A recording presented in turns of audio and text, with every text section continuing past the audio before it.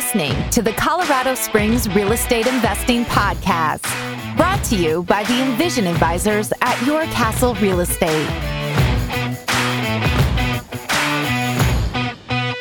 Hey everyone, welcome to another episode. So today we're going to be talking about reserves and contingency planning for your Colorado Springs rental portfolio.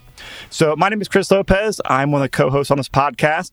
And this presentation is actually put together by Jenny Bayless, who's the other co-host and also runs our Colorado Springs investing division. And the reason we put this together is Jenny and I have a lot of fun conversations about real estate investing. And I kind of share my thought, she shares her thought. We have lots of overlap, but definitely some different nuances there. So she's presenting how she looks at risk, looks at managing expectations, and find that right balance of, maximizing long-term wealth while making sure you don't lose it in the short term. And an interesting thing I'll note on here that I find interesting as I talk with Jenny is her background is definitely numbers-oriented. In her previous life, she was a CPA, so she's got a very analytical approach and knows the numbers and is just very savvy with numbers. Jenny, how's it going? I'm doing great. How about yourself? Doing very good. I'm excited to see this because I was supposed to review this presentation before we went live and hit this podcast, but life got busy, kids got sick, that did not happen. So this is going to be fun for you to explain to me and the guest on here, and hopefully I won't ask too many questions as you jump ahead, or if I jump ahead. Absolutely.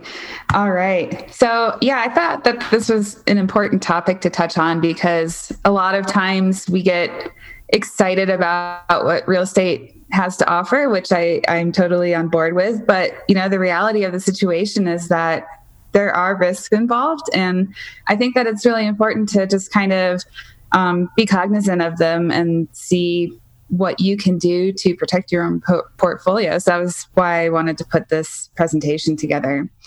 So basically starting off, when I began my investment journey, I had a very micro level view of what I would consider a worry for a landlord. So what if I get a call at 2 a.m. because a tenant clogged a toilet? That's like the classic worry. Yeah, exactly. How many have you gotten? 0. Yeah. You know why? Because this is probably another good topic of conversation, but we actually provide all of our tenants with emergency procedures. So, if things happen in the middle of the night, who to call and what to do. So we don't get those calls.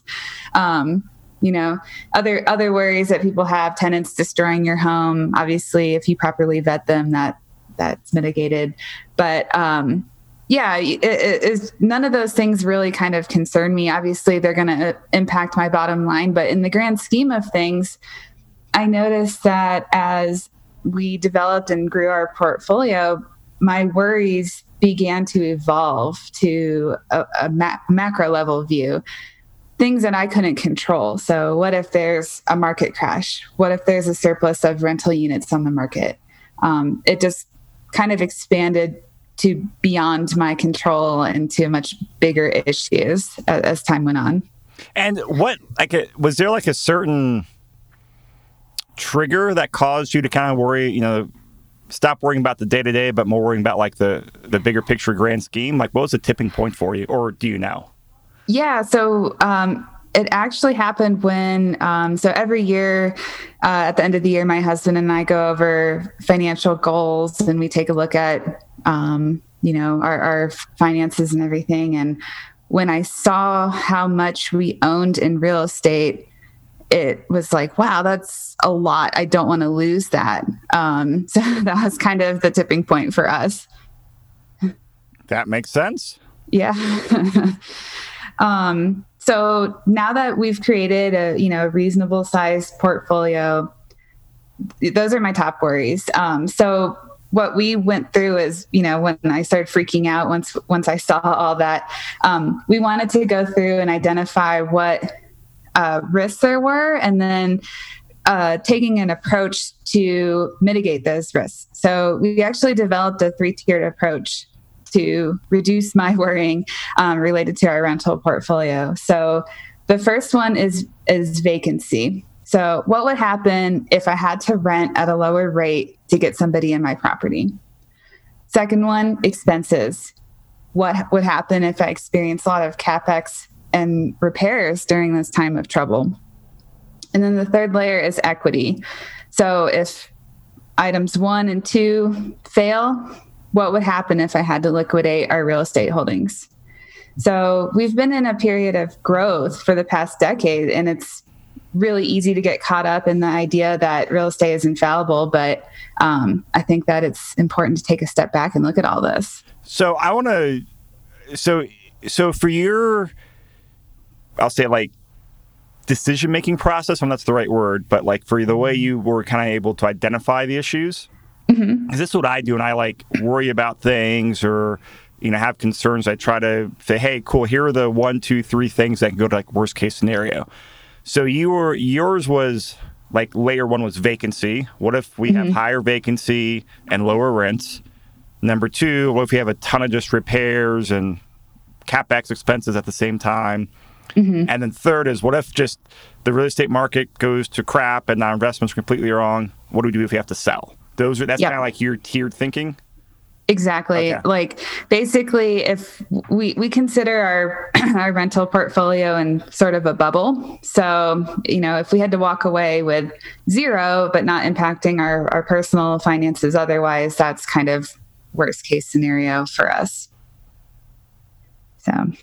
And I know a lot of people can't see the PowerPoints. We do have all these notes on the show notes. But your disclaimer here is this presentation will address how you address to counteract these worries so I do not lose sleep over this, so you can sleep over other things. Exactly. and that's one of my litmus tests. I've, if I lay awake at 2 a.m. worrying about stuff, I'm like, you know what? It's not worth it. And as a total note on here, as a total side note, Jen and I were talking before we recording this podcast. Her 6-month-old daughter is teething right now, and she did not sleep much last night. My 3-year-old toddler had some stomach bug last night. I did not sleep much, so we are chugging coffee. If we're not quite as perky or have our A game on this podcast, that's our excuse. I like the disclaimer. All right. So layer 1, vacancy. I know we talked about this in the out-of-state versus Colorado Springs podcast, but vacancy is absolutely a giant profit killer. So every month that your property is vacant, you have to absorb all the costs, the mortgage, taxes, insurance, repairs. It adds up real quick. So something that I looked at is how low can my rent go? Hey, sorry. Can I ask you a random question, Jenny? Absolutely. Because I've talked with investors about this. I don't have my mind made up yet, but some people say, hey, you don't want to buy single family homes because if one goes vacant, you're absorbing all the cost. That's why you should buy multifamily, because if you have, 10 units and one goes vacant, you still have it. So I know you have a lot of single families in your portfolio. When you look at that, like, what's your discussion to that? Do you look at everything, like, since you have a lot of single families, if one goes vacant, do you look at that as like a global portfolio and like, hey, cool, I still have one vacant, my other 8 properties are paying rent? Or do you isolate things in silos? And would you compare that differently than like one multi in terms of like vacancy and income? I look at everything as a portfolio-wide situation. So if 1/8 of my portfolio is vacant, I kind of treat it as, one unit in an 8-plex. Okay. That's how I look at it. So something that I consider when I was evaluating this, the risk management is how low can I get my rent to cover everything? Can I sustain a 10% drop, a 20% drop? Because I want to be most competitive. So in a time of crisis, I would want to have the best property for the best price so that my property is the one that what I would assume is a smaller qualified renter pool will want to rent. So these are considerations that I take into account when I purchase a property. Also, as well as if I'm cash out refinancing a mortgage, because assuming that all else is equal, the interest cost is going to go up. So my expenses would increase if I do a cash out refinance. So for that, I consider this the first line of defense. If I have a qualified tenant paying all or at least the majority of my expenses, even though I won't have cash flow, I'll at least not have to reach into my own pocket to pay for costs associated with holding the property. And when you run models, do you actually have like a stress test for dropping 10%, for dropping 20%? Do you get that granular? No, I don't. Yeah, I don't either. That's why I was hoping you did. That way I could back off of you, but no. So then the second line is expenses. And I know Chris and I have talked about this on a past podcast, but I strongly feel that when in times of economic stress, when rents are low, vacancy is high, Murphy's Law will inevitably make sure that your furnaces and water heaters will break during this time. So I really feel that it's really important to have a savings account that we maintain 6 months worth of expenses per property. And at no point does this ever dip below our designated number. And if it does, I'm reaching into my, personal savings account to replenish it. Maybe I'm not going to go on a vacation or something like that. It's that important. And it's for emergency use only. So I'm curious. And so like the way I have my bank account structured is I have a separate, some are checking, some are savings account for each property. They're all just pretty much online accounts. Mm-hmm. And I keep right around that 6 months mark. And that's my rent's go into there. My mortgage payment expenses come out of there. Do you use one account per property, like your operating fund and reserve fund, or do you actually keep like two separate accounts per property, one for operating and one for emergency? So we have checking accounts, and then of course our escrow accounts for security deposits and everything. And we have all the rents coming in and mortgages coming out of the checking account. And then each month, I actually take 1/3 of our residual cash from our rents collected minus the mortgages and put that into a savings account. And everything goes into one single savings account. And so do you have separate checking accounts per property then? I have them grouped. Okay. Yeah. So you have a few properties per checking account and then one master savings account that's all the properties times 6 months? Exactly. Okay. Mm-hmm. That's so interesting why you do it that way. I don't know. I think it's just the way my mind functions because, I operate things on an individual property basis. I like to be very efficient per property, but I look at things in the grand scheme of things as a portfolio, if that makes sense. Yeah, it does. This might be, again, I have everything separate because it makes my accounting easier. I'm very bad at like keeping ledgers and, I've got 3 accounts in here trying to figure out, because what my concern is for myself and a lot of clients I've advised on here is and I think you're obviously different with your CPA background, Jenny, is that, it's easier. I got like 6 accounts in here. Like, I have enough money to cover everything. I think it's a lot easier to get loose with the numbers. You actually don't say, 6 months for this property times 6 months for this property times 6 months for this property adds up to this total in this checking account. That's my concern. Mm-hmm. I keep everything separate. Okay.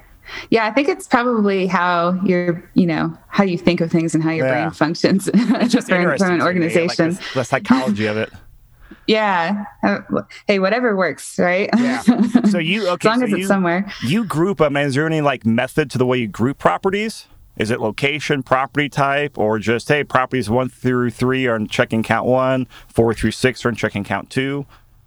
Yeah, so it's grouped based on, so my husband and I split who owns what so that we could maximize the number of mortgages we could take out. So it's grouped based on us first, and then it's grouped based on location. Okay.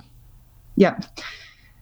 So no, real good rhyme or reason of it, but it's just kind of how we organize things. So since all of our mortgages don't have escrow, we work with a local bank that allows us to not escrow our taxes and insurance. That's kind of my nexus for why I take in the rents, pay out the mortgage, and then at the end of the month, I put 1/3 of the residuals into that savings account. And then also be used to pay out taxes and insurance when they come up. So it's just kind of our method of doing that. But at the end of the year, in theory, we should end at our original 6 months expenses for our emergency account. In reality, is that what happens? Not usually. Yeah. It's usually a little up, a little down. So we're still trying to figure out the exact,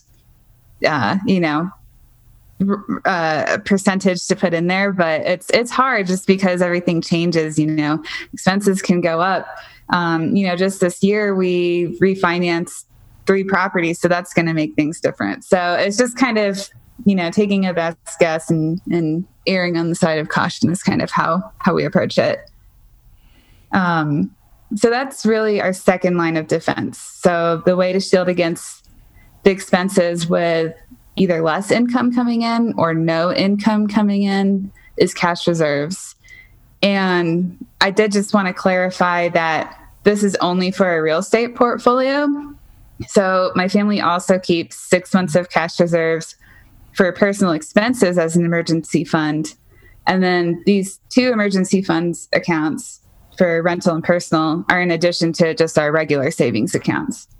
And your regular savings account, to make sure you understand, so you've got your real estate emergency fund, your personal family emergency fund, each about 6 months times expenses, and then you just have a regular savings account. Is that what you use to fund, future real estate investments, stock investments, things like that? Yep. Future real estate, vacations, fun stuff. So it doesn't always have to be so dire for that general savings account that we have. So, then the third line of defense is equity. And Your Castle came out with a really interesting chart that showed housing appreciation rates during the past 6 recessions. And I think it's really important to point out that obviously, past performance doesn't dictate future results, but during 5 of the last 6, Colorado Springs actually appreciated during those recessions. So I think that's kind of interesting to note. But during the housing crisis, the housing mortgage crisis in 2007, Colorado Springs went down in value about 3.8%, whereas nationally it went down 19.7%. So that's kind of leading into my next point for having an equity buffer. So I want to stop and talk about this because I've referenced this chart in the past, and I actually have not looked through the latest data Your Castle just published. And so you said 5 out of the 6, because this is including so far data from the 2020 recession and the COVID pandemic recession. Yeah. And shows Denver increased at 1.5, Springs 1.5, Fort Collins based at 1%, and Nashville at 4%. And the thing I always like to point out is, these past 6 recessions, only one was driven by the actual housing market, which was 2007 with all the bad loans and Wall Street lending. All the other ones were not housing driven. So generally, I look at it as long as that a housing driven recession, most likely we can expect appreciation. That's exactly. I feel the same way that if, like you said, if something's literally driven to a recession via the housing market, I should hope that that'll be the worst that we see during our lifetime. So that's kind of what I use as the benchmark for worst case scenario. So just to kind of back up a little bit, I know we've mentioned in the past that I've used the BRRRR method to grow my portfolio at a pretty quick pace. And then, of course, in a couple of cases, I've cash out refinanced some of those properties that we previously did a cash out refinance as part of the BRRRR to reinvest that into additional assets. But just to kind of give everyone a high level point of view from our portfolio management is that we do have a rule that we want our portfolio wide loan to value ratio to be at 65%. So I know that some of you guys are thinking, well, you need 75% probably to do a cash out refinance. We have some properties at 50% loan to value. So all in all, our portfolio wide loan to value is at 65%, which would warrant a 35% drop in value across the entire portfolio to become underwater. And so do you actually track, excuse me, do you actually track like on a spreadsheet or something, like, the value, the estimated value, compared to the current loan balance and compare them all? I do. Mm-hmm. How often do you update that? Monthly. Really? Yeah. Even with like the estimated values on the properties themselves?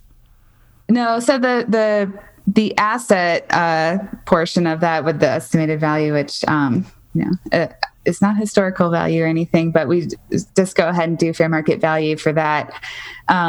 We will update that probably twice a year, or if we get an appraisal, we'll update it at that point. But the loan portion on our liability section, we update monthly. Wow, that's impressive. Yeah, we like to keep a close eye on things. It's kind of fun to take a look at it and see how it changes. And do you include your primary residence in this 65% LTV, or is that excluded from your rental portfolio?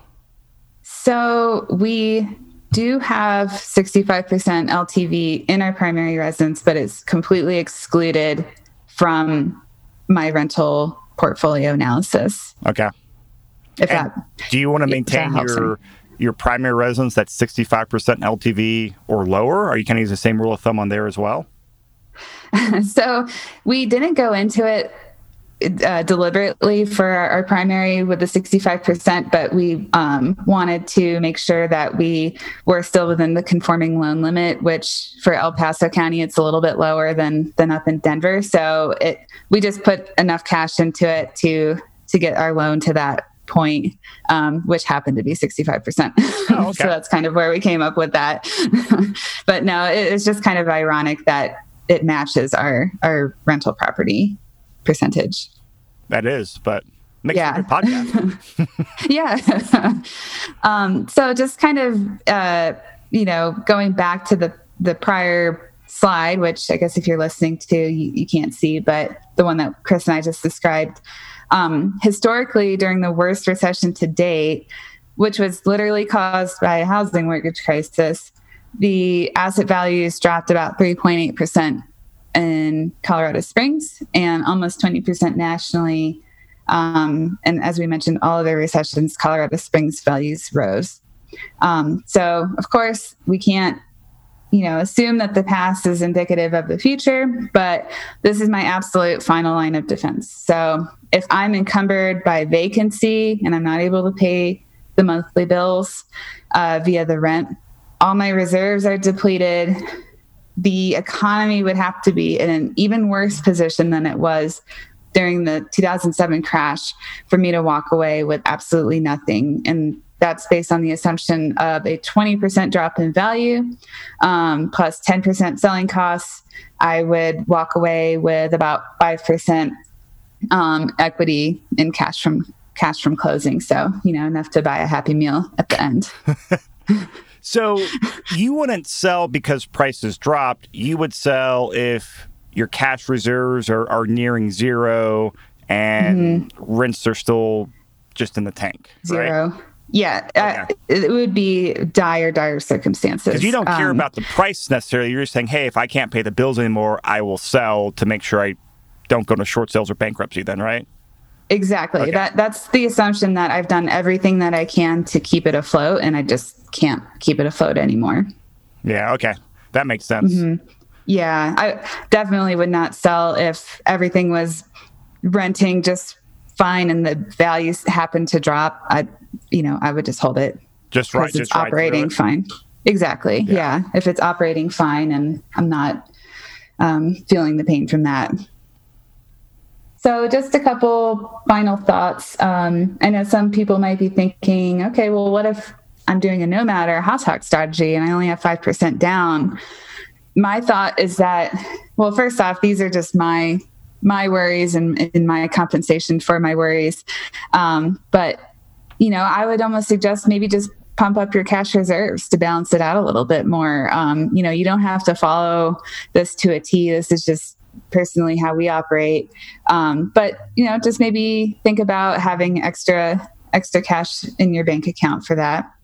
Or on the flip side, if you have 2 years of cash reserves and 40% LTV across your portfolio, that might be a little bit too much. It's really important to understand your personal and market conditions, but this might be too conservative. So I think it's important to kind of balance those out.